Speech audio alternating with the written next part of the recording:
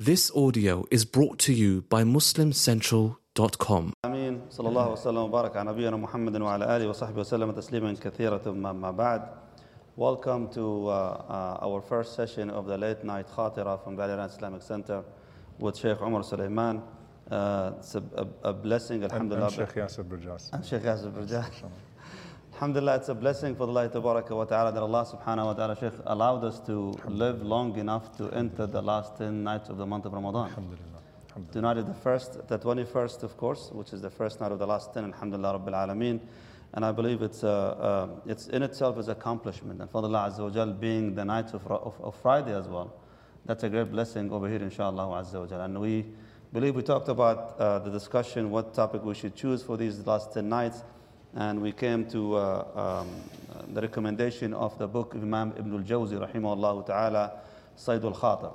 Before we start talking about the topics, really, I wanted the Shaykh, inshallah, to give us an idea on what this book is all about and why this book in particular, and who even Ibn al-Jawzi was, so that people would recognize who this alim, this scholar that we're going to be talking about for the next few nights, inshallah ta'ala. Jazakallah khair, Shaykhna. Bismillah, alhamdulillah, salatu wa rasulullah wa ala alihi wa sahbihi man wala. Instead of doing a full bio, I think just to really just get an idea of the author, because it's important sometimes to really know the author. Alhamdulillah, last year we did al-Fawaid from Ibn al-Qayyim rahimahullah ta'ala. And Ibn al-Qayyim rahimahullah is a very familiar name to people. In fact, he's often mixed up with Imam Ibn al-Jawzi rahimahullah ta'ala, who we're talking about today. So Ibn al-Jawzi, Abdurrahman ibn al-Jawzi rahimahullah ta'ala, Abu al-Faraj, he precedes Ibn al-Qayyim rahimahullah ta'ala. He's a 12th century scholar from Baghdad. And Ibn al-Jawzi is the most prolific writer in the history of Islam. I'm going to repeat that again. The most prolific writer in the history of Islam. There is no scholar in history that wrote more books than him.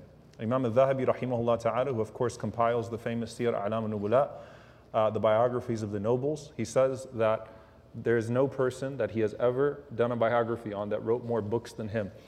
There was a scholar that divided the years of his life by the amount of pages that he wrote, and said that if you took the days of his life by the amount of pages that he wrote, they'd come out to 16 pages a day. Imam Ibn Taymiyyah rahimahullah ta'ala said that I found over 1,000 books from this man, and he said, and I heard there are more that I haven't found. So what does that mean when you have a writer like this, and what's sort of his background? He was a great scholar of the Hanbali school, and in fact is looked at as one of the main reasons why the Hanbali school took root.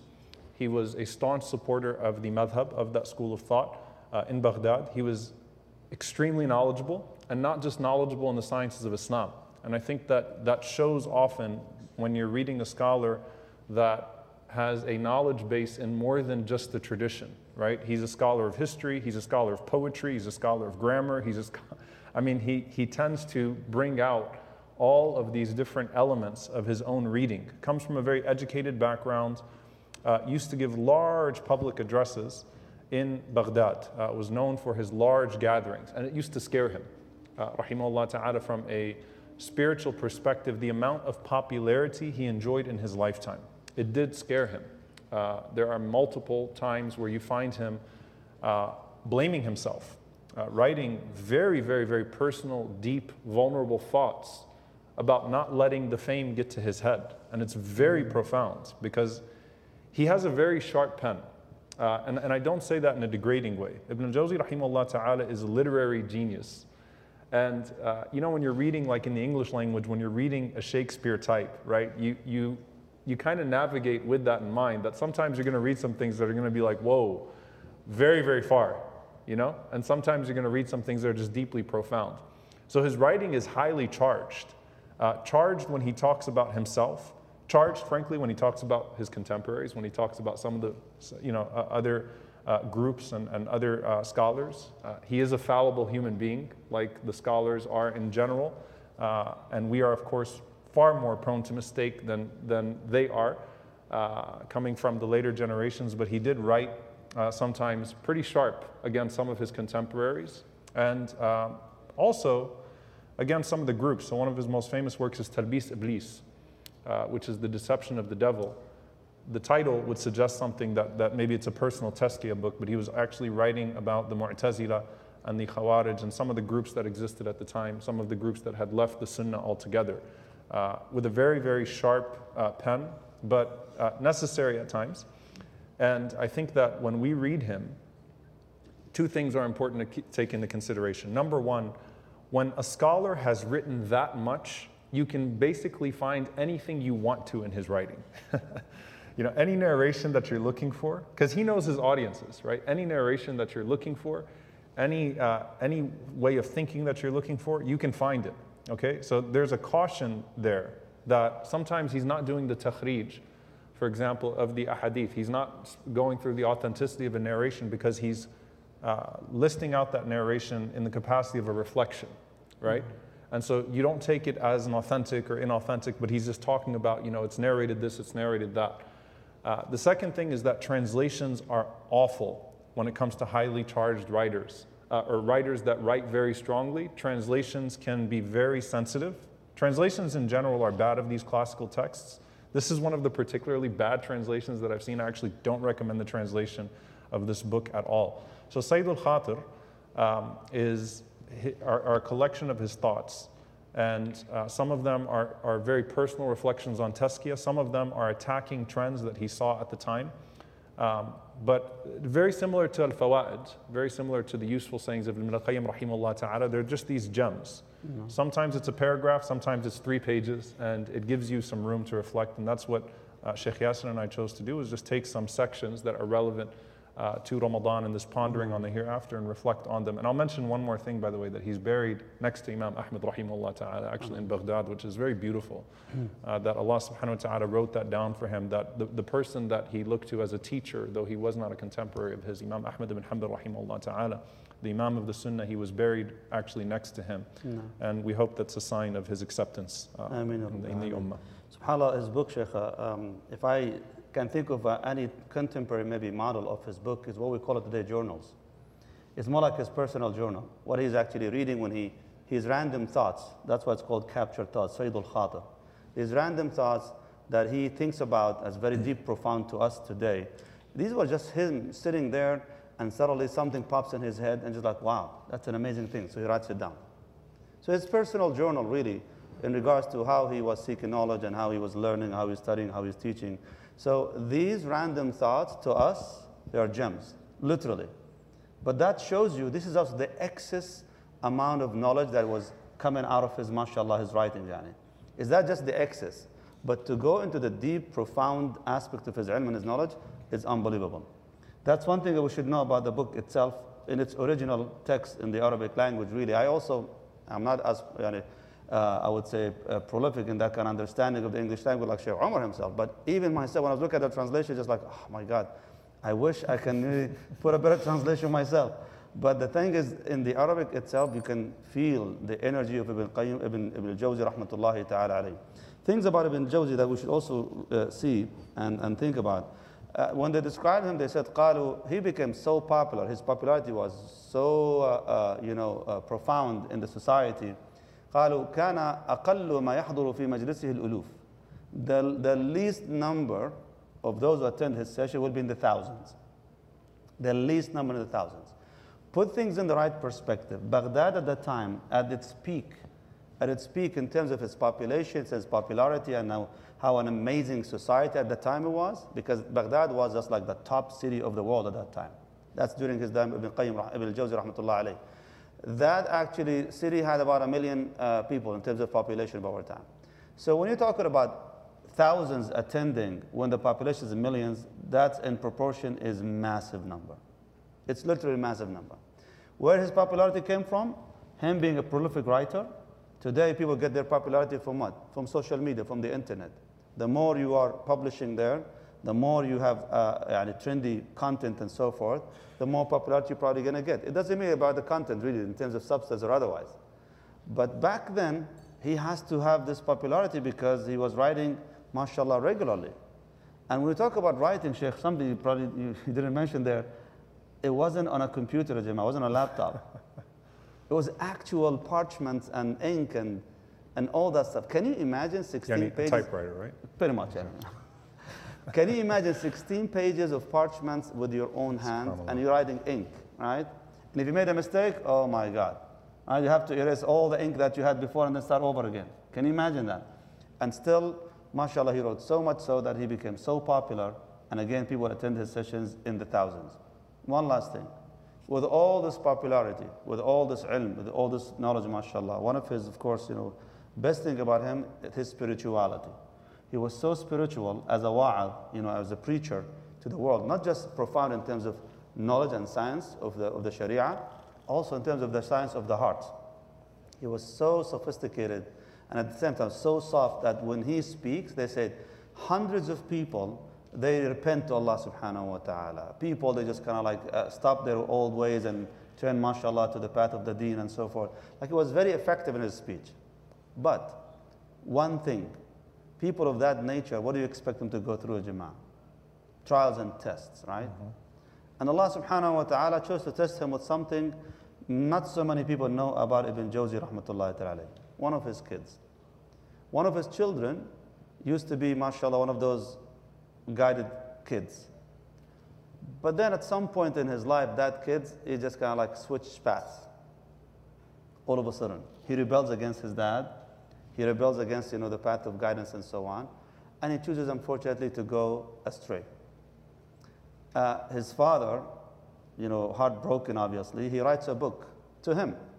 And it's known as Laftatul Kabid ila Nasihat al-Walad, like bringing my heart to my son. Like, how can my son, listen to me? It didn't work out. His son continued to take that his own path, unfortunately, to the extent that his son, sometimes knowing the value of his dad, he would go steal some of the books of his father that has his own handwriting and sell them in the market for high prices. And that father was heartbroken that unfortunately he sometimes made dua against his own child. I want to mention this because I know that sometimes when we talk about ulama and sahaba and so we idealize them to the extent that we make them unrealistic, really. He was a great alim, as we heard, but at the same time, he had to go through challenges like everybody else. So I don't want you to think that what we're going to be studying over here is idealistic, that I can never reach that level with what I'm going through in my life. Yes, you can. Yes, you can. You go through challenges, you go through tests, and it's purifying, inshallah ta'ala. But still, I need my heart to be attached, even though I'm going through those tests and those trials. It still makes me human more than anything else. Just I want to mention this before we start, inshallah ta'ala. And Sheikh, one more thing, and then if you don't mind, I'll start reading, inshallah. But before that, one thing that always moves me about him is he would be seen actually, sometimes he'd come out, he'd just see the crowd. It's before social media, subhanAllah. May Allah protect us. Nasallallahu al-afiyah. Honestly, it's scary. Like, it's one of the most, you've got like the Sufyan al-Thawri of the world, rahimahullah, who, if he saw 3 people in the gathering, he's going home. He's like, I'm not talking to more than 3 people at a time. Because he was so afraid of riyah. He was so afraid of that showing off. Ibn Jawzi, rahimahullah ta'ala, he has thousands and thousands of people in front of him, and he'd sometimes just take to a corner and cry and make dua. And so he has several of these narrations. One of them, he said, Ya Allah, don't punish me so that the people don't say that the tongue that used to remind us of Allah was punished by Allah. So don't humiliate me. Like, don't make an example out of me, because all these people think something about me and they're coming to Allah subhanahu wa ta'ala through me. So don't punish me in a way that would make them say, oh, look, the one he used to tell us about punished him. And he's also the one, subhanAllah, who would say to some of the students, if you are in Jannah and you don't find me there, subhanAllah, then ask about me. That's, like, if that's not humility from the most prolific writer in Islamic history, to actually go up to students and say, look, if you're not there, if you're there and I'm not there, ask about me. Ask about this poor person that used to teach you. And so, we convey that as well. And in all seriousness, make dua for anyone that benefits you, including us, please. Make dua for anyone that benefits you, for their sincerity, for their steadfastness, and for Allah subhanahu wa ta'ala to keep us all collectively on the right path. Allahumma ameen. So, bidnillahi ta'ala, we'll start reading, inshallah ta'ala. So I'm going to read it in Arabic, and like I said, we're not going to do the translation, or we'll do our own translation, inshallah ta'ala. This is فصل جواذب الطبع إلى الدنيا كثيرة ثم هي من داخل وذكر الآخرة أمر خارج عن الطبع ثم هي من خارج وربما ظن من لا علم له أن جواذب الآخرة أقوى لما يسمع من الوعيد في القرآن وليس كذلك. So first he says that he talks about the way the self finds gratification, easy gratification in worldly pleasures over the hereafter. And he says that the self finds easy gratification in worldly pleasure because they're tangible, they're quantifiable, they have an immediate taste to them. Whereas the self finds that the mention of the hereafter goes against those cravings because it's intangible, they're unable to grasp those things, they're unable to quantify those things. So when you're talking about guidance and you're talking about all of these things that are outside of the self, they find themselves unable to grasp those things.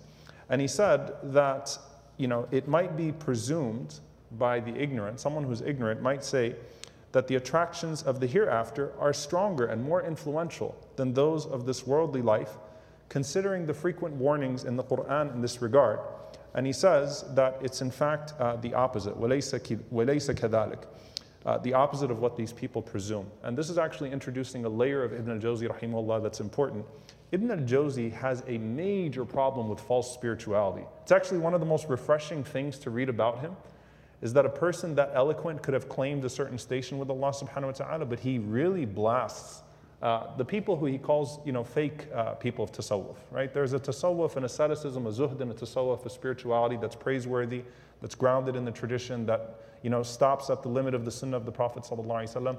He really blasts those people who, tend to make this spiritual trend that is unattainable, and talk about how we don't need a Jannah. We just need the love of Allah subhanahu wa ta'ala, and we don't need to hear about reward in the hereafter.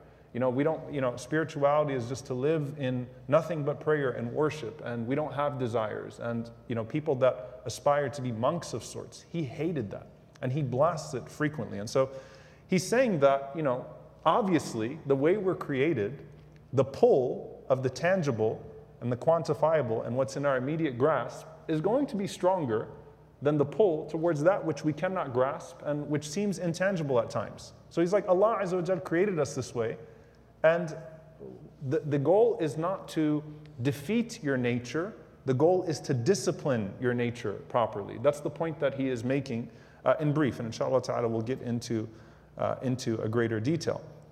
And then he gives this example. He says, لأن مثل الطبع في ميله إلى الدنيا كالماء الجاري فإنه يطلب الهبوط وإنما رفعه إلى فوق يحتاج إلى الكلف. He says that because the example of the self in this regard, of the innate nature, the cravings of human beings and their inclination to this worldly life, he says it's like al-ma' al-jari, like running water, right? And it's moving downwards, so a downward stream. And he says that the reason being is that it is more convenient to do that than to strive to exert yourself to go upwards, right? So climbing a mountain versus going down a river. So he's saying that a person who submits themselves to their desires is like a person that is flowing downstream. It's comfortable, right? It's comfortable. It seems natural, right? Why would a person want to exert themselves to try to climb towards something with the inconvenience of that unless they have in clear sight the destination? So he's saying that the difference is not in the power of desire and how we crave or how we feel. The difference is in where you want to go. And that's why if you want a religion, if you want the elements of deen that are going to speak to your downward stream, you'll find it. You will find many feel-good quotes in the Quran, the Sunnah, and in the aqwal of the Salaf, in the sayings of the Salaf. You'll find things that always tell you that you're okay. You can be selective in your reading of religious text and just sweeten the downward stream. But as human beings, we don't like climbing, right? When you're hiking, if you don't have a clear end in sight or a goal to get to the top of this mountain, then that pain that you're going to start feeling in your thighs and that sweating, like, I don't want to do this, right? Why even put myself through this? So he's saying the difference is not in the strength of desires or how Allah created us. The difference is that some people prefer to be in a downward stream because you flow naturally. That's how we are. So if a person flows with their desires, right, they're just going to feel like they're going in a certain direction, but at the end of the day, they're going to reach rock bottom, literally, right? Whereas the other side of that requires a level of an exertion. And I'll end with this part, inshallah, then we can talk about it a little bit, inshallah. He said, وَلِهَذَا جَاءَتْ مَعَارِفُ الشَّرْعِ بِالتَّرْغِيبِ وَالتَّرْهِيبِ تُقَوِّي جُنْدَ الْعَقْلِ فَأَمَّا الطَّبْعُ فجواذبه كثيرة وليس العجب أن يغلب إنما العجب أن يغلب. Very powerful, subhanAllah. He says, and that's why when you look in the deen and the way that Allah subhanahu wa ta'ala gave us this religion, the legislator, being Allah subhanahu wa ta'ala, sometimes He gives us targheeb and sometimes He gives us tarheeb. Sometimes He gives us encouragement and sometimes He gives us admonishment. Sometimes He causes us hope. Sometimes He causes us fear. And He says that تُقَوِّي جُنْدَ الْعَقْلِ, that strengthens the soldiers of the mind. You know, I was listening to Shaykh Abdullah Aduru, hafidhahullah ta'ala. Honestly, he was talking about fitness, and he was like, I like to listen to stuff when I'm working out that tells me that I'm not good enough, that I need to work harder, right? Like I need to go, I like someone telling me I'm not good enough when I'm working out, you know, so I have in my ear, right? So I need to go further. And that's, you know, the soldiers of the mind, right? Like that discipline, that determination, like I'm going next, next step. He's saying the discipline of the self, similar in that regard. And Allah subhanahu wa ta'ala does not just give you, the hope, the stuff that tells you mercy, rahmah, because that would not be good for you. That would actually, that imbalance, while it could be religiously, justified through selective reading, is actually going to lead you to the bottom of the stream. Right? If you have someone who is training you, and Allah subhanahu wa ta'ala, وَلِلَّهِ الْمَثَلُ الْأَعْلَى, to Allah belongs the greatest example, He's training you to get to the next level, right? You want the trainer to sometimes, roughen you up a bit. Next, no, don't fail, not again. Go further, push yourself, right? You need that targheeb and that tarheeb. And he says that as for the nature of a person, he says that the strange thing or the amazing thing is not when a person yaghlib, when a person succeeds in overcoming these desires. I'm sorry, he said it's not strange when you see a person that overcomes these desires. He says that rather it is strange that person is overcome. So, this idea that this is not an easy task, that this is actually something to strive towards, and this is actually something that we should look towards, and that we should, that it's a surprise. It is indeed a surprise, and it is indeed an amazing feat when a person succeeds in overcoming their desires for the sake of that greater determination. But you should expect that most people are going to succumb to their desires because they don't have enough determination to go to the next level. So we can stop and talk about this for a bit. Bismillah.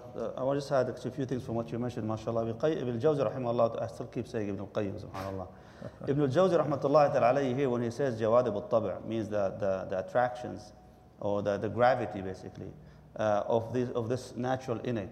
And he said that actually they're considered min al-dakhil, which means it's intrinsic, something from the inside. And what are these things that keeps attracting you to the dunya? We know them today, in the literature, in English literature and also other religions and so forth, as the 7 deadly sins, right? So when you talk about, for example, we talk about pride. That something is from the inside, right? Your pride will probably cause you to do so many things that would consider from the worldly matters, like fighting for yourself, even though it's not fair. You know you're wrong, but your pride is telling you, are you serious? Are you going to let yourself down there? So you start fighting for yourself. That's what pride is all about. Greed. It's greed. No matter what you have in your hand, if you're never satisfied, it's going to make you actually go down to cheat and steal and all that stuff in the name of what? Just winning against somebody else or getting something that you see in someone else's hand. That's what greed is all about. Same thing when it comes to lust, desires. No matter how dignified you are, when some come to the subject of lust, subhanAllah, people sometimes they lose the sense of aql, that there is completely, just goes completely absent when they go and practice and go after their lust and so on. Envy, gloomy, wrath, and sloth, all these things that you goes about your desires, these are now what is considered like the gravity that keeps pulling you downward. Verses he says, as for jawadib al-akhirah, the attractions to the akhirah, to the matters of the akhirah, this comes from the outside. They come from the outside.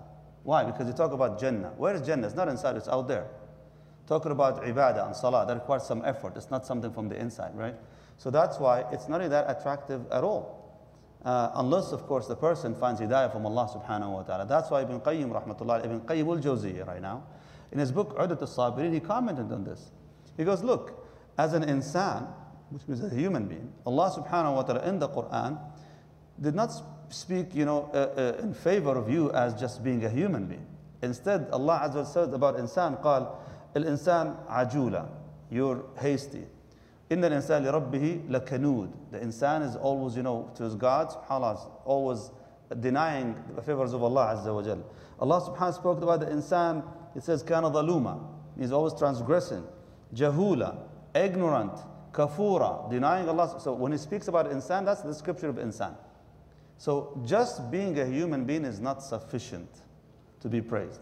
And that's why he says you need those elements, those attractions from the outside, and you can only find them through, of course, the wahi. Comes from Allah subhanahu wa ta'ala. The guidance that comes from Allah Azza wa Jal elevates you from being an insan to a higher level, obviously. Which is why Ibn al-Jawzi rahmatullahi alayhi, when he speaks about the example of the water. So obviously, you go with gravity. And we have so much, magnet, all these magnets that you have inside you that pulls you there, it takes you down. It's easier when you go with the gravity versus going upwards. However, if you go upwards, there's a reward for it. Yes, it's dangerous. Yes, it's hard. It's difficult. But by the time you get there, you build muscles, mashallah. And the best example, you could see it even in nature. One of the most popular fish that you eat in the market is what, Jama'ah? The salmon, right? And salmon, during the season, the breeding season, what do? They go against the stream. They go up the river, subhanAllah. And they go through, of course, all these dangers, including the bears that keep, kind of smack them out of the water to get them out to feast and eat them. But Sheikh, here's the interesting thing about the journey of the salmon. Of course, the salmon usually goes on that journey only once in its lifetime. So from the beginning of the stream all the way to the end, where they're supposed to have their breeding sites and so on, they say actually they go into that journey, and once they lay the eggs, that's it, they die. So it's an interesting thing, but still, Allah subhanahu wa ta'ala put in them that instinct that keeps them doing this over and over again in cycles of life. So they focus on the journey, because the journey in itself is very rewarding for them. Absolutely. So sometimes us, when we see that, oh my God, I missed on a moment of winning for my pride. I missed on maybe a moment of winning for my lust or for my greed or for my that. You see these seems to be losing moments, but in reality they can be the rewarding moment that builds a spiritual muscle for you that will help to keep going against the stream, as Imam Ibn al-Jawzi rahmatullahi ta'ala alayhi. And that's why he says that in order for you to strengthen your muscles that will keep you going and forward against the stream, you have to help your mind with the soldiers of the aql, with what? With the ammunition of targhib and tarhib. Constant encouragement and also warnings. These are the two major things that we always see in the Quran, to encourage you to do good with the reward in the akhirah, and also warning against doing bad, otherwise this will pull you down with the gravity. So that's kind of like just of what he said, was saying rahmatullahi ta'ala over here. Sheikh, one thing that he says, another place, he says that Adam alayhi salam, it's very interesting. He said that before Adam alayhi salam had a soul, he was just a piece of flesh that you walked by in Jannah and you paid no attention to. But it was only when Allah subhanahu wa ta'ala, nafakhtu fihi min ruhi, when Allah Azza wa Jal blew the soul inside of him, that suddenly the angels prostrated towards him. So he talks about the praiseworthy nature of a human being. He says, we are the only creature that can go from being a worthless lump of flesh to something so honored and sacred that the angels would prostrate towards it at the order of Allah subhanahu wa ta'ala. So like that potential, the drive, being mujahadatun nafs, and this is all internal. This is not something that you can quantify in terms of muscular density. Like this comes from a place of ulu al-himma, right? Literally an elevated pursuit. Do you want to go to the top of the mountain or not? Right? And if you are not convinced that there is a mountaintop, like think about when you actually go on a hike, if you've actually been on a hike, when you know exactly how many miles it takes to get there, you've seen the place, you've seen, someone's told you about how amazing it is, you've seen the scenery, you've seen the imagery, like you want to get there because you know exactly, you have yaqeen, you have certainty in the point existing and your ability to get there. So when you start to get tired, how many more miles do we have, right? How much longer do we have? And so that helps you develop the mental strength, and it is mental strength, right, to overcome the physical fatigue. That's a very uncomfortable climb, but how amazing do you feel when you get there? right? So thinking about like, subhanAllah, Jannah, the Akhirah, the mountaintop is not here. The mountaintop is in the hereafter. You only arrive after you pass away. But the believer, بِالْآخِرَةِ هُمْ يُوقِنُونَ, they have such certainty in the hereafter. It's like, I know it's there. The Prophet ﷺ going there and telling me about it is more affirming than someone taking a picture of it and putting it on Instagram. Like Rasulullah ﷺ, if he said it, it's true, right? I know he saw it, I believe him, and he told me how amazing it is. I really want to get there. I want to see that mountaintop, right? I want to see that place, Al-Firdaus Al-A'la, right? The highest place. But subhanAllah, what he talks about here in this downward stream, I think there's also something very profound that the scholars mention about it, is that one of the scary things about that is that you're not feeling friction. No. And when you don't feel friction, sometimes you don't feel a sense of urgency.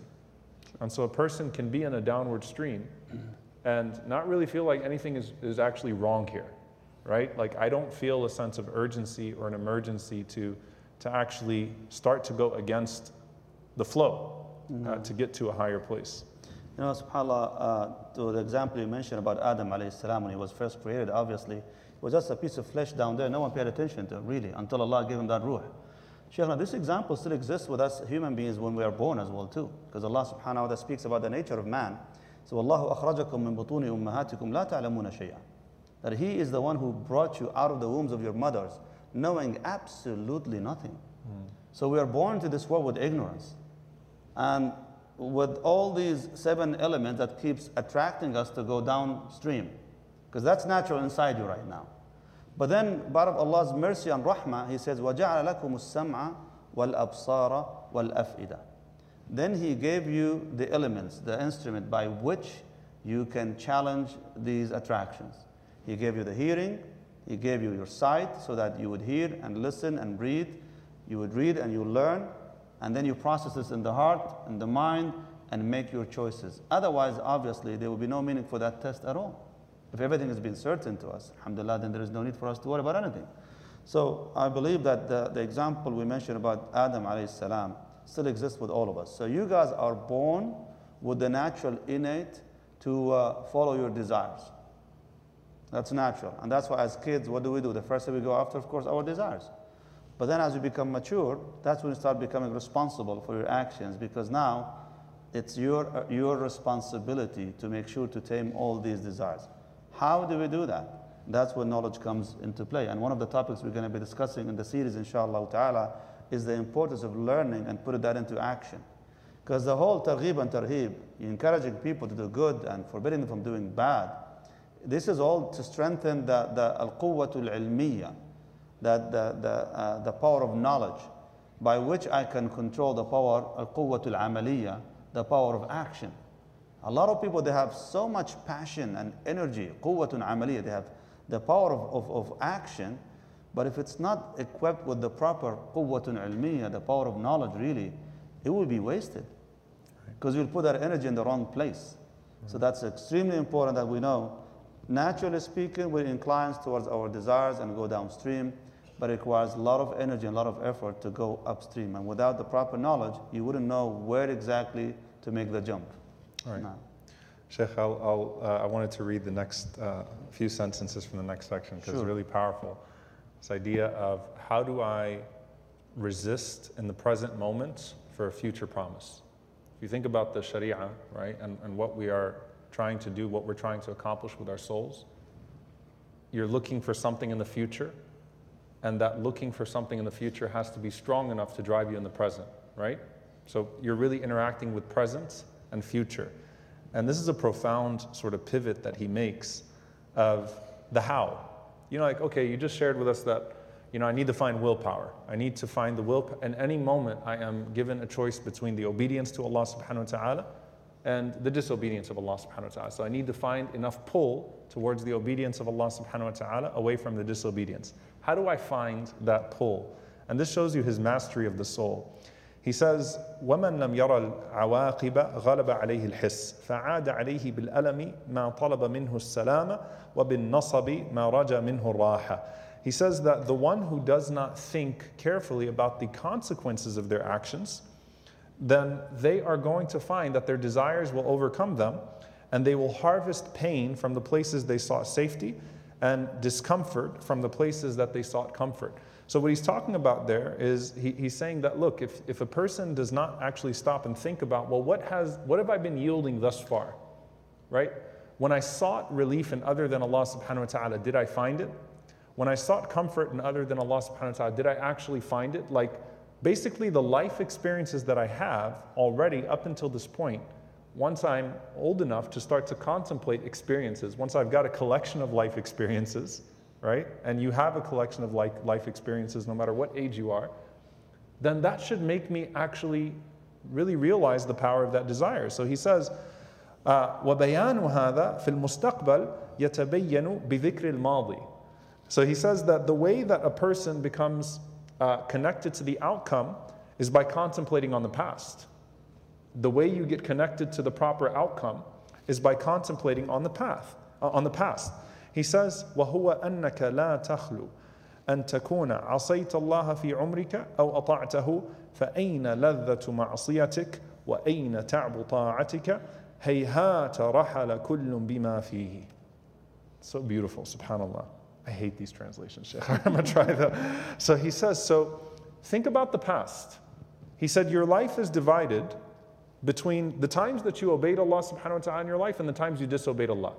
So like he started off with, if you think about the way he starts off here, it's like, look, we're creatures with desires. Allah talks about Jannah for a reason. The Prophet ﷺ talks about quantifiable good deeds for a reason, right? If you watch today's episode on the Mizan, he's counting with the Sahaba, right? How many deeds on the Mizan?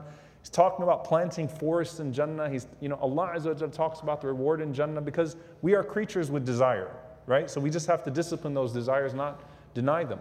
But he says, you divide your life into two.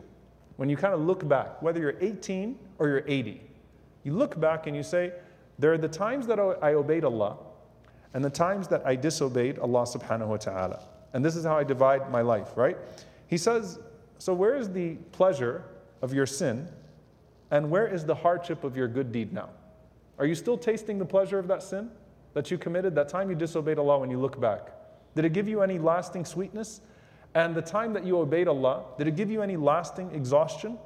You know, you exhausted yourself last Ramadan, and bi'idhnillahi ta'ala you caught Laylatul Qadr. Bi'idhnillah we caught Laylatul Qadr last year. Bi'idhnillahi ta'ala. We pray that Allah Azza wa Jal accept it from us from all the previous years as well as this year. Allahumma ameen.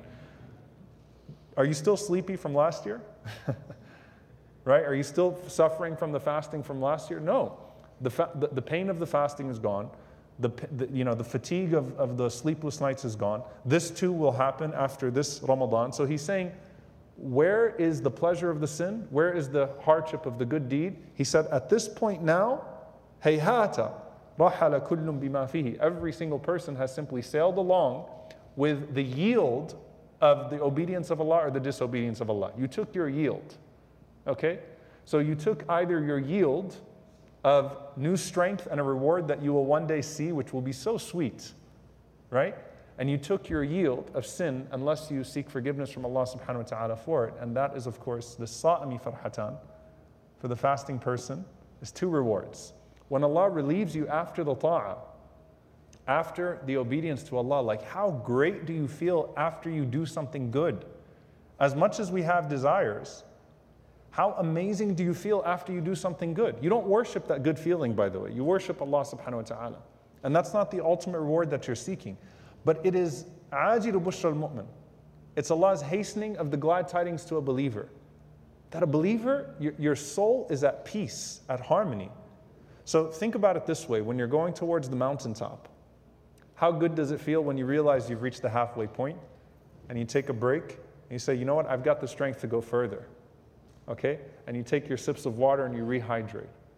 You feel amazing when you break your fast. You feel amazing when you find the reward. When you go back and you remember your moments of obedience to Allah subhanahu wa ta'ala. When we go back and we think about our student days and we think about the days, you know, that you were in Bosnia, right? And you think about those old days. You know, and for you, Sheikh Yasser, old days, right? like I'm talking about like 50, 60 years ago, Sheikh. Nice one. No, sorry. I love you, Sheikh. I'm sorry. I just couldn't help myself. Still not going to go into my office. When you remember your old days, fine, 5 years ago, Okay. your good days, No. When you remember your good days, you remember those days that you obeyed Allah. You remember, those of you that are no longer students that had great MSA days, okay? Or great days of activism and ibadah. You felt a high. Doesn't it naturally induce a smile? Yeah. Like, don't you go, wow, alhamdulillah, those were amazing.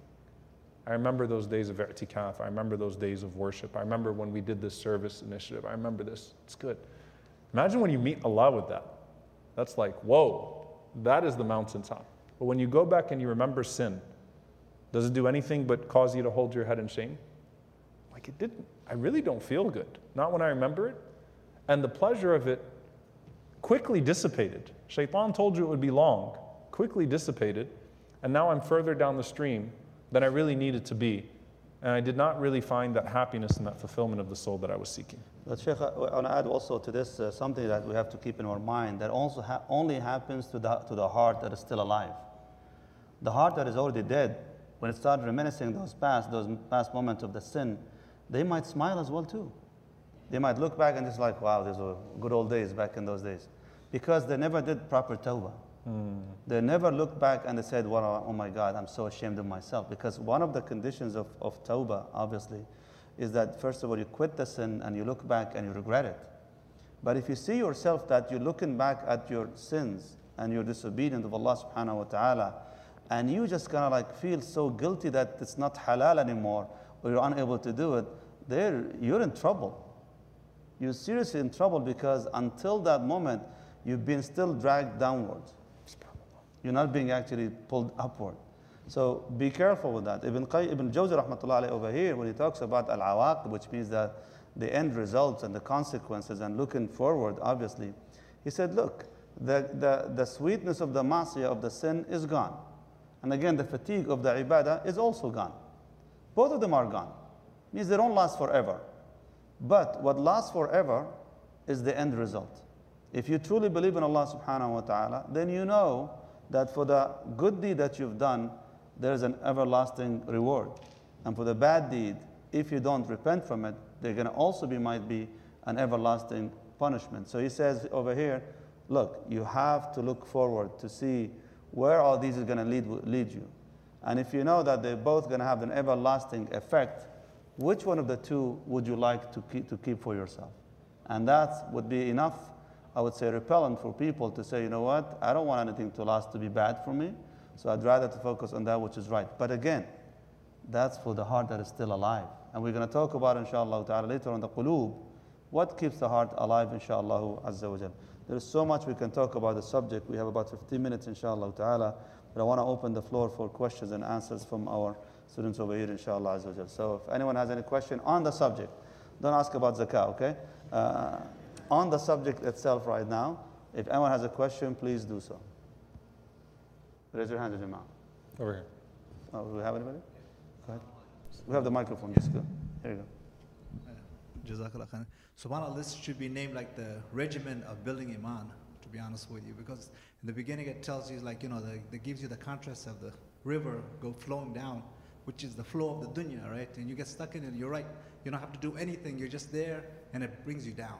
But at the same time, when it tells you the higher things, when you want to like build up something, it tells you mountain, go up a mountain. It's much more difficult going up the stream as opposed to going up the mountains. And you could always take sides to get out of that river and go up. But I mean, the thing is, with this, how can you build up your iman to be I guess stronger, to kind of sort of see that? Because in the middle of the river, you're basically not able to see anything. You're just being drugged down, especially if there's other things and, you get like that panic and stuff. Yeah. What's a good idea to basically just see this, okay, I got to get out of this river and go up that mountain, inshallah. Barakallah fi. I love the question, by the way, because I think it lends itself to a point. Some of the stuff, when you're talking about building iman, it actually requires like a resolution on the part of the person. Like, you can hear the most beneficial knowledge in the world, and you can say in your mind, oh yeah, I'm going to be that person. But it takes being resolute and saying, you know what? Okay, what does this imply for me? And I think that one of the inconvenient facts that we have to come to terms with is that if you're not feeling the climb, then perhaps you're not reading right. In the sense that if you've reached a position, if Allah blessed you to reach a certain position, and you got comfortable there, then that's a problem. What happens to the physically fit person when they stop working out and stop setting new goals for themselves? All of their gains are eventually lost, right? And in fact, it can be even harder to get there afterwards. And so, spiritually speaking, discomforting oneself in order to make the next gain, what does that look like? What it looks like, frankly, first and foremost, is with the disobedience of Allah subhanahu wa ta'ala. There is nothing where the downstream flow feels more natural than when everything else around me tends to be trending in that direction. So if you start with the sins, everyone in my space does the exact same thing. I read that the Quran and the Sunnah find this to be blameworthy. Yeah, but everybody I know acts this way, does this. So I feel no urgency to challenge what seems to be a collective downward, stream. So that's why, subhanAllah, when we talk about those that embrace Islam, and subhanAllah, I'm always stunned. Like, some of the text messages that I got today were just, about someone that was finding difficulty in his fasting because of the challenges of the family. Like, I think to myself, subhanAllah, you have people that embrace Islam and that in a moment become ghuraba, they become strangers to their own families. They face every single obstacle, but because they're in a mindset of overcoming obstacle, they're just climbing and climbing and climbing and climbing. And you have people that grow up in pretty comfortable surroundings, right? Grow up amongst Muslims and stuff like that, but they're not willing to challenge a single cultural practice or family practice or societal practice or what's within their friend circle. They naturally submit themselves because it's a very comfortable place. Again, I think that's what the power of what Ibn al-Jawzi rahimahullah is saying here is that it's comfortable. It's comfortable, right? Like, you're just flowing, And so I have to actually feel some friction to make the next gain in my religion. That means that in a culture where things become more complacent, where people are less willing to advise each other or receive advice, because no one even wants to talk. I'm guilty of that, right? All of us, right? To an extent, it's like, we don't want to give nasiha or receive nasiha sometimes. Like, well, you don't want to offend this person, so don't give them advice about something they could be doing better. Or maybe you don't want to receive the advice. Abdullah ibn Mubarak, rahimahullah, people said to him, aren't you going to give us nasiha? He says, is there anyone left that wants nasiha? Every time he gave nasiha, people got mad at him. So he just said, I'm going to stop giving nasiha then, right? Like, what's the point of giving advice to people? So when you find people are less willing to give you nasiha, and trends tend to be going in a certain way, and you're flowing in that way, what does that mean? Like, you got to sit there and challenge yourself, like, am I living the most compliant lifestyle? Because the Quran and Sunnah are very tangible. The reward is not yet tangible. But the guidance is, right? As far as the guidelines, am I living the most compliant lifestyle to the Quran and Sunnah? That's one. And then when it comes to good deeds, never become complacent. I can read more, I can pray more, I can do more, I can volunteer more. And that is, subhanAllah, the mindset. And I'll end with this. Ibn al-Jawzi, rahimahullah, I think what makes him so powerful is such a vulnerable writer. He gets so mad when people praise him. He'll actually sometimes write entire pages, like someone praised him to his face and he went home and wrote this letter to his soul. Right? About, like, wait a minute, who do you think you are? Who do you think you are? You can pray this much, you can pray more. You can be this, your sincerity can erode. I need to feel friction, but also keep perspective, so that's where the targhib, the hope comes. That I never lose sight of the fact that it's Allah's mercy that's going to get me to the next step. But I need to try to take the next step. Jazakallah khair. Do you have a question from the sister side? Okay, we'll bring it to the brothers again. This side, anybody?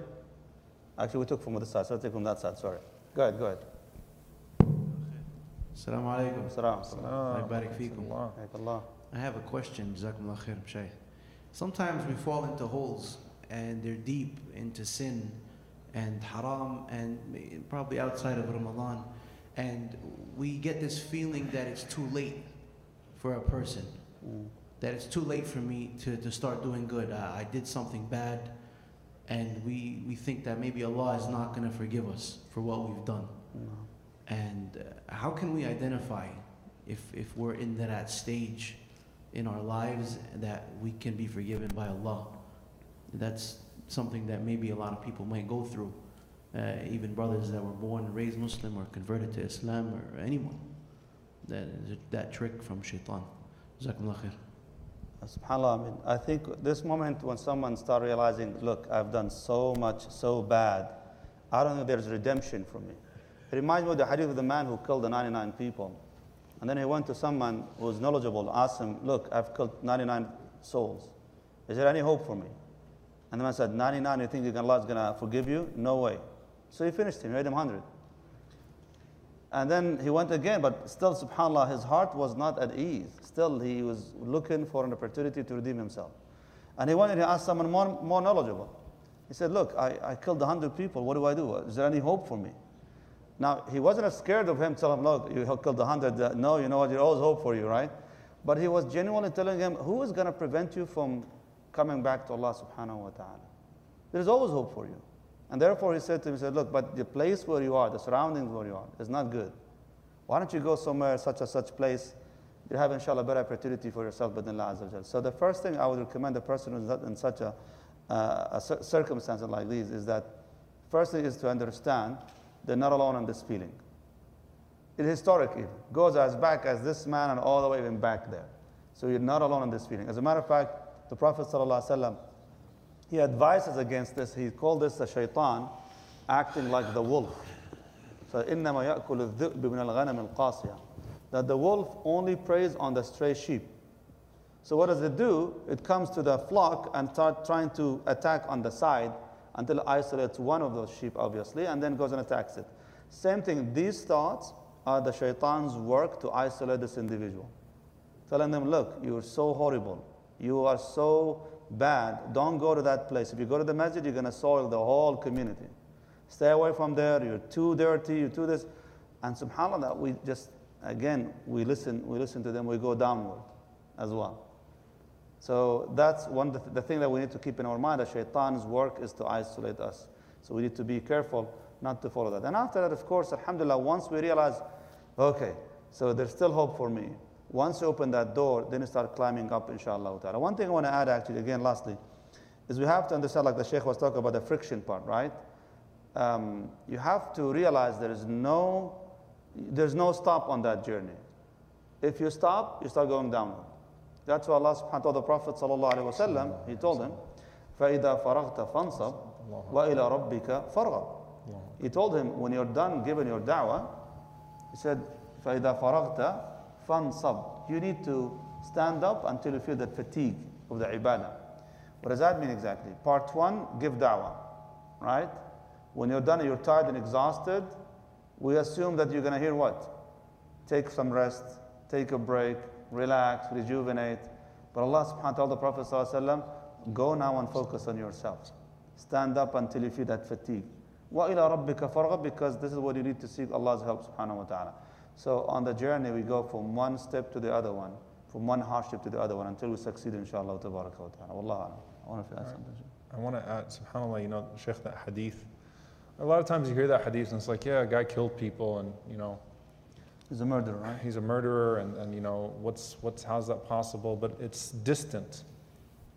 I actually had an incident, subhanAllah, 2019. I will not forget it.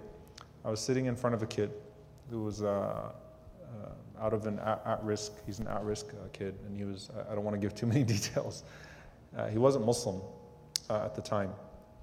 And subhanAllah, he was, you know, he was caught for some petty crime, and he got out, and he was like working and doing community service to get out of it, and we were talking. And, you know, like many people that are in that situation, very guarded at first, up front, but got vulnerable very quickly once we warmed up to each other. And he actually said to me, you know, and it made so much of this come to life. He said to me, if someone killed someone though, you really think God would forgive him? And I could tell he was talking about himself. Mm-hmm. Like he's like, imagine I had someone in front of me, a 16, 17-year-old who's basically telling me that he killed somebody. And he's given up hope on religion and faith. You know, I gave him an autobiography of Malcolm X, and we're talking about that and redemption and remaking yourself and reinventing yourself. And that's when it just took a serious dark turn. He's like, yeah, but someone killed someone. You think God would forgive him? And subhanAllah, that moment was very real. And I remembered Abdullah bin Abbas radiallahu ta'ala anhuma, an incident with him, where a man walked into his gathering, his halaqah, and he said, if someone killed someone, would Allah forgive them? And he said, yes, Allah would forgive them. There's a chance of redemption for that person. Even for murder, there's a chance for redemption in terms of tawbah. And then another person came in and asked the exact same question. Would Allah forgive someone who killed someone? And he said no. And the man left and the students were completely confused. He gave a different answer to the same question twice. And they asked him why, and he said, because the first person I could sense that he had done this, and he was asking if there was a path back to Allah subhanahu wa ta'ala. He said the second person was basically looking for a license to kill. Right? He was thinking about doing it, and he was asking that question with the intention to go forth and do it. When you fall in a hole, no matter how deep the hole is, you have a way back up because you're not the one who determines the length of the rope. Allah subhanahu wa ta'ala has given you his habl. No matter how deep in the well you are, the habl is there, the rope is there. You have to grab it though. You have to grab it. And what shaitan will tell you before you fall into a hole is that the hole's not that deep. And then after you fall into the hole, you're never getting out of this hole. Right? And that's the trick. غَرَّكُمْ بِاللَّهِ الْغَرُورِ. That's the delusion of the deluder, of the chief deluder. And so, قُلْ يَا عِبَادِيَ الَّذِينَ أَسْرَفُوا عَلَىٰ أَنفُسِهِمْ لَا تَقْنَطُوا مِنْ رَحْمَةِ اللَّهِ إِنَّ اللَّهَ يَغْفِرُ الذُّنُوبَ جَمِيعًا إِنَّهُ هُوَ الْغَفُورُ الرَّحِيمُ. Say, O my servants who have transgressed against themselves, do not despair from the mercy of Allah, because Allah forgives all sins. Because He is. See, subhanAllah, you're putting it all to Allah Azza wa Jalla. Nothing about you. Because He is Ghafurun Rahim. Because He's all forgiving and all merciful. So it wasn't about you or your sinfulness or your righteousness in the first place. It was about your acknowledgement and your effort that follows. Allah. Sisters, any question from the sister side? There's one in the, oh, okay. So what happened to the boy? The boy. That's a cliffhanger. What happened to the at-risk boy? The boy, the 16 Did you years old. answer him? What did I answer him? Yeah. I told him absolutely. I told him, but he should commit himself.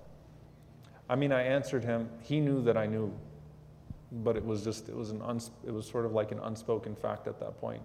The supervisor actually kind of had this look on his face, like, "Whoa, what just happened here?" Because it was an interesting conversation. No. But you know, one thing that I told him, and one thing that I say to people that have gone down a path that dark, is don't just commit yourself to tawbah yourself, but commit yourself to helping people that you recognize are going down that path as well. Like commit yourself to a culture of redemption too. Turning people away. Like one of the most beautiful ways you can make tawbah, especially with something like that, when someone has committed a sin that involved especially harming other people, is to stop other potential harmers and abusers from going down that route. Create a better culture. Be a part of changing, stepping in. And the best, I'm telling you, the after school programs, the drug rehabilitation programs, the gang rehabilitation programs, right? Who's the person that everyone listens to? The one that's been down that path. And Fudayl rahimahullah said, keep the company of the repentant because they have the softest hearts. The repentant have the softest of hearts. SubhanAllah, people that have been there, they have the softest hearts. That's of the mercy of Allah upon them. And they have a credibility. Like, I've been there before. I know what it's like, right? I know what you're going through. And relatability is an important part of nasiha. The Prophet ﷺ, when he saw the woman in the graveyard and she was crying and bawling and wailing in a way that transgressed the limits, and the Prophet ﷺ told her, to be patient. She said, get away, you don't know, or what do you know about my affair? Not knowing that it was the Prophet ﷺ. Once she was told it was the Prophet ﷺ, it was like, oh God, I told the Prophet off. And the Prophet ﷺ, in his adab, in his perfect akhlaq, his perfect mannerisms, he didn't say, woman, do you know who I am? He walked away until someone else told her, you realize you just told the Prophet ﷺ to go away and that you don't know what I'm going through. But the Prophet ﷺ could have put his foot down and said, I don't know what you're going through. Khadija, Abu Talib, Zainab, he could have gone through his kids one by one. He didn't do that, sallallahu alayhi wasallam.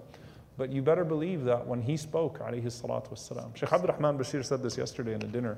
I loved it. He said, Rasulullah sallallahu alayhi wasallam was the most relatable person in human history. Because there was nothing you could go up to him with and tell him that you'd been through, except that he could be like, yeah, I can relate. He was the most relatable human being in history, sallallahu alayhi wasallam. You're an orphan? Yeah, I'm an orphan too.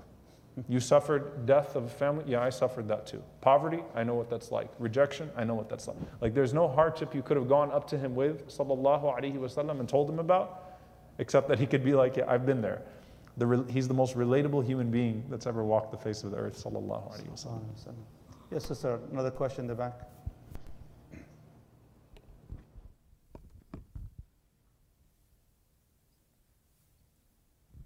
Assalamu alaikum. Assalam. Alaikum assalam wa rahmatullahi wa barakatuh. I guess for me, my question's on the topic of standing or swimming against the current. I find I often find myself in a difficult position, sometimes in going against the opinion of family members,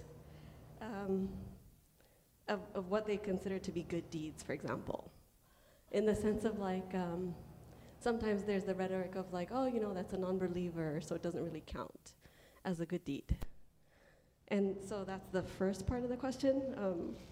I didn't understand. So can you repeat the question again, please, in terms of what answer you're looking for on that question? I guess if you could hold the mic closer, sister. Sorry. Sure. Go ahead. So it's to understand like where is the discernment of what is considered a good deed when sometimes the rhetoric is, who we service might disqualify the good deed. Like at home, for example, I was told like, oh, if it's a non-believer, it's not really a good deed. That, if you're helping non-believers instead of believers, and there's always the stance of like, no, you have to help only Muslims. Interesting. So are you saying basically, if I want to do the right thing, does it only count if you do it towards a Muslim family member? Correct. And then also like standing against the current in that belief as well. And saying, we're all humans and we need to just be good role models and examples, period. But, helping everyone. So sure, of course. How do you stand against that? And then how about one question at a time? Sure. In regards to what you mentioned, when it comes to the subject of kindness, the subject of goodness and so forth, we keep in mind that it transcends above the subject of religion over here. Being good to others, being with good akhlaq and good manners, it's not about them, it's about you, it's about who you are. So you being a good Muslim, you have to have the good akhlaq no matter what. In regards to specifically being good to non-Muslim relatives, Allah subhanahu wa ta'ala made it clear in the Quran. Even if your parents, even if they're trying to push you away from the deen of Allah subhanahu wa ta'ala, He says, وَإِن جَاهَدَاكَ عَلَىٰ أَن تُشْرِكَ بِي مَا لَيْسَ لَكَ بِهِ عِلْمٍ فَلَا تُطِعْهُمَا. If they push you away from Allah, that you worship none but Allah subhanahu wa ta'ala, don't obey them. But then He says, وَصَاحِبْهُمَا فِي الدُّنْيَا مَعْرُوفًا. But keep a very good relationship with them. Like He said, keep a reasonable companionship with them. Which means, as long as they don't ask you to disobey Allah subhanahu wa ta'ala, be nice and kind to them. There was a time when Asma bint Abu Bakr as-Siddiq radiallahu anha, she came to Medina among the early muhajirin, the early immigrants who came to Medina. Her mom, she heard about her daughter, she gave birth to a child. Just to give a backstory on this matter.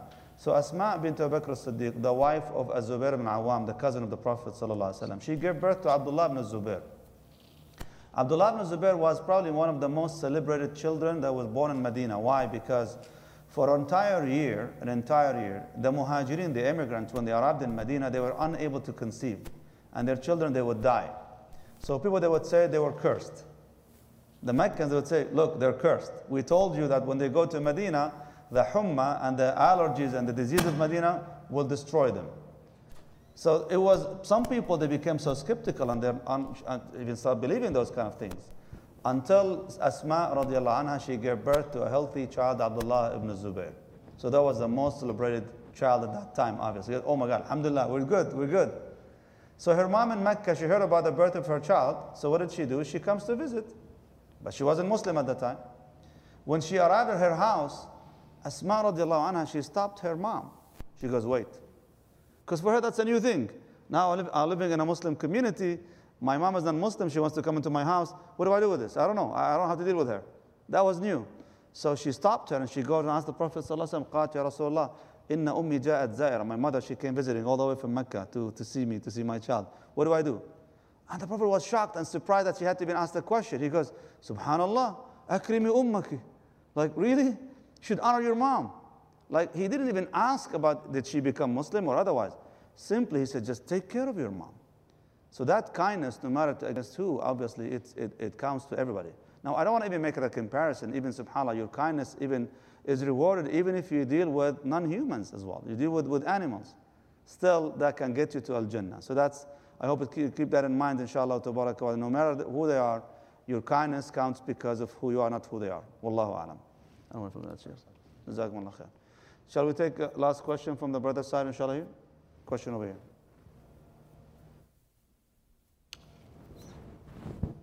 Ali.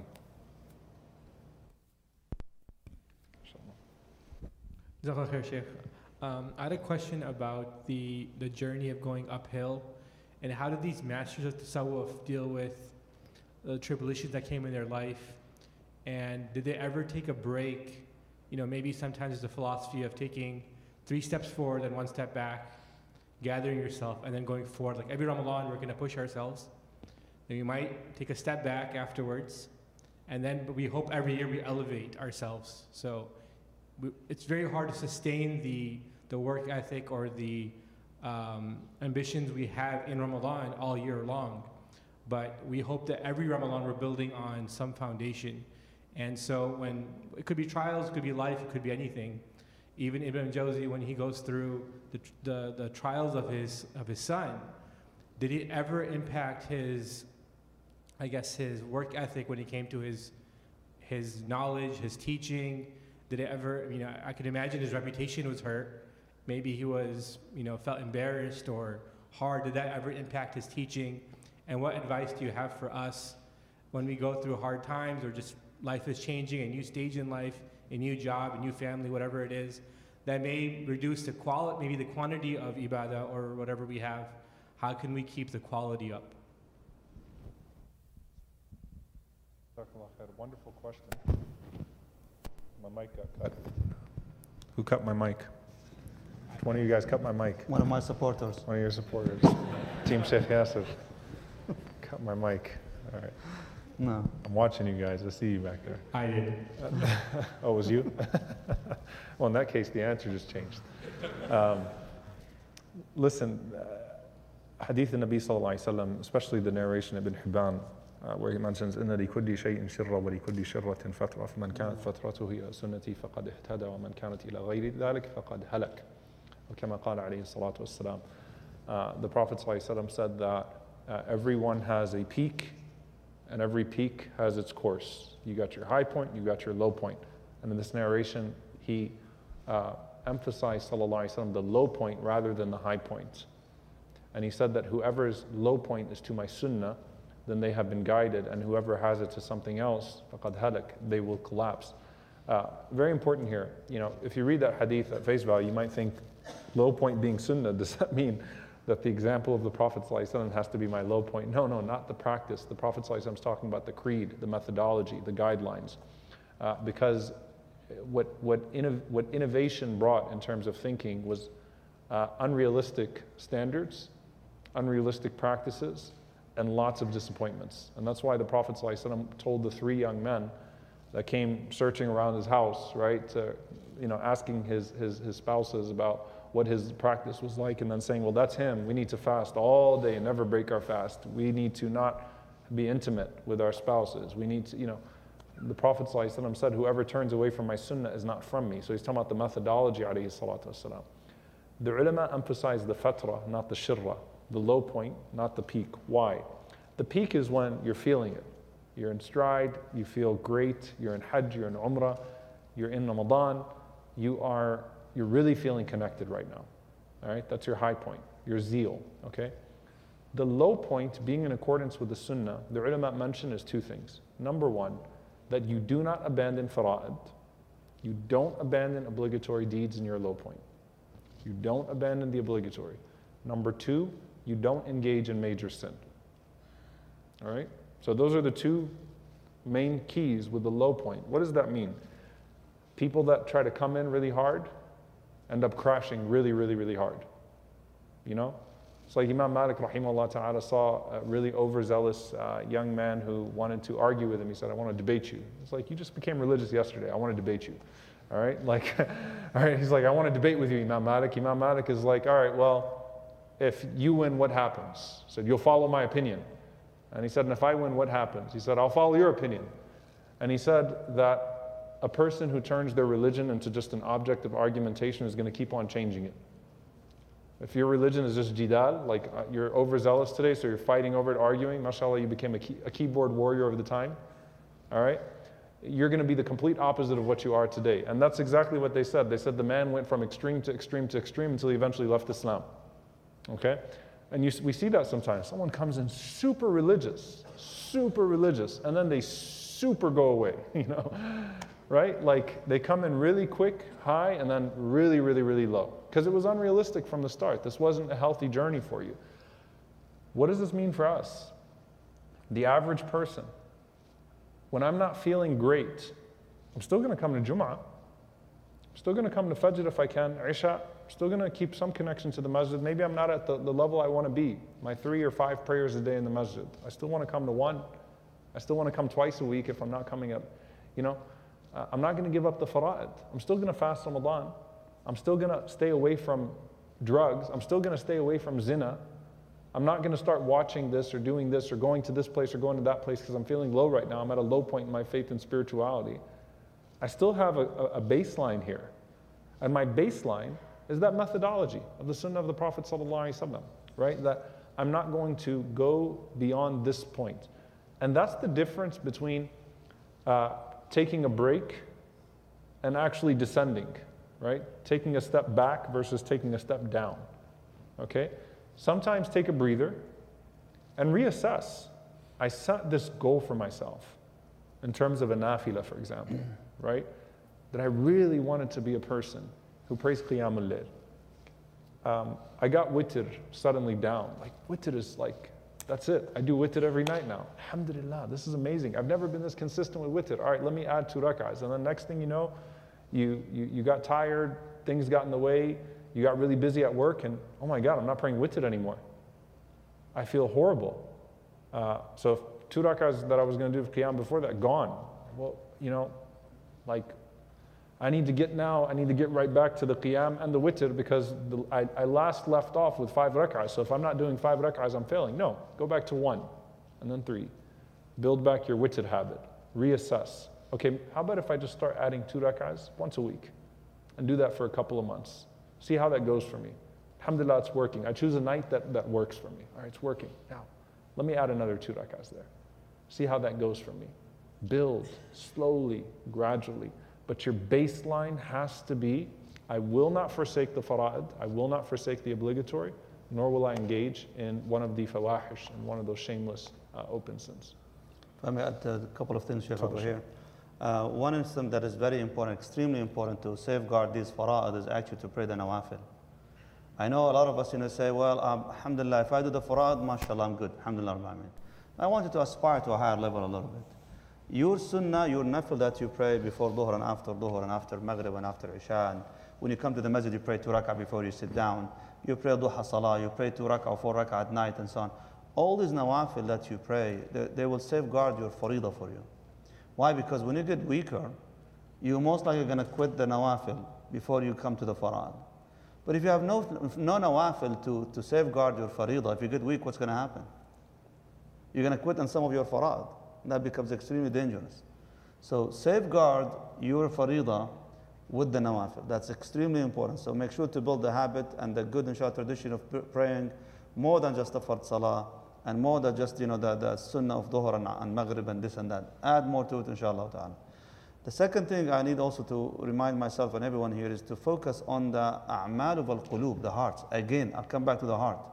Because we always focus on my salah. I always focus on my Mondays and Thursdays. I stopped praying. I focus on the dua that I stopped doing and making. But rarely that we sit down and reassess the condition of the heart. And I've spoken about this a few weeks ago in the Fajr Khatira one time about al-quwwatul ilmiyya and al-quwwatul amaliyya, that your heart needs these two things, the power of knowledge and the power of passion. Your power of passion to do, I need to have the fuel for that. And that fuel needs to be appropriate, ilm. That knowledge that will immediately push you to do that which is better, inshallah. So to upgrade, one of the way we can continue on the journey, obviously, is always upgrade your ilm and your knowledge. Ask yourself the question, when was the last time you opened a book? When was the last time you even learned something new? When was the last time you read something for Ibn Qayyim, Ibn al-Jawzi, or Dhahabi, or Al-Ghazali, or this or that? Besides these fancy quotes that you read on Instagram, when did you really read a paragraph from the beginning to the end? We are really that we are upgrading in terms of our knowledge right now.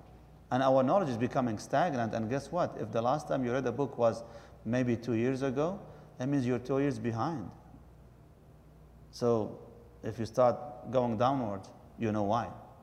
Because the fuel is coming down right now. So you need to make sure to keep fueling yourself with that proper knowledge, inshallah tabaraka wa ta'ala. Jazakum Allah khairan wa barakallahu feekum. May Allah subhanahu wa ta'ala bless you and your families, ya Rabbil Alameen. I ask Allah subhanahu wa ta'ala to make this a blessed night to all of us, ya Rabbi. I ask Allah subhanahu wa ta'ala to make us among those who witness Laylatul Qadr, ya Rabbil Alameen. We ask Allah subhanahu wa ta'ala to forgive us our sins, our shortcomings. We ask Allah subhanahu wa ta'ala to accept the best of our deeds, ya Rabbil Alameen. We ask Allah subhanahu wa ta'ala to accept our fasting, our qiyam, our dua, our adhkar, our recitation of the Quran. Ya Rabbi, we ask you to accept from us the best of our deeds, Ya Rabbil Alameen. Ya Allah, we come to you this evening with all our shortcomings, our sins, and we ask you that you replace them with hasanat, Ya Rabbil Alameen. Ya Allah, we ask you to raise our status in this dunya and in the akhirah, Ya Rabbil Alameen. Guide our hearts to that which is most pleasing to you and make it easy for us to follow it, Ya Rabbil Alameen. And Ya Allah, show us that which is wrong and make it easy to stay away from it, Ya Rahman, Ya Rahim. Keep our hearts sincere to you and only to you, Ya Rabbil Alameen. Ya Allah, we ask you to fill our hearts with love for this deen, Ya Rabbil Alameen. Ya Allah, we ask you to forgive our families, our parents, Ya Rabbil Alameen. Have mercy on them, Ya Rahman, Ya Rahim. Forgive our spouses, Ya Rabbil Alameen. Guide their hearts, Ya Allah. Guide the hearts of our children, Ya Rabbil Alameen. Make our families the comfort and the coolness of the eyes for us in this dunya and in the akhirah, Ya Rabbil Alameen. Ya Allah, we ask you to bless us with the Quran and the love for the Quran. Ya Allah, we ask you to give us the ability to memorize and learn the Quran, Ya Rabbil Alameen. Live by the instruction of the Quran, Ya Rahman, Ya Rahim. Ya Allah, we ask you to soften our hearts to the reminder of the book of the Quran and the Sunnah of Rasulullah sallallahu alayhi wa sallam. Ya Allah, we ask you to soften our hearts to the dhikr of Allah, Ya Rabbil Alameen. Give us all peace and tranquility in our hearts, Ya Rahman, Ya Rahim. The way we gather in this place, in this dunya, we ask you, Ya Rabbi, that you do not deprive us from getting together in Jannat al-Firdaus al-A'la with the Prophet Muhammad sallallahu alaihi wa sallam wa salihin, walhamdulillahi rabbil alameen, wa sallallahu wa sallam wa baraka ala nabiyyina Muhammadin wa ala alihi wa sahbihi wa sallam. Jazakumullah khair. Assalamu alaikum wa rahmatullahi wa barakatuh.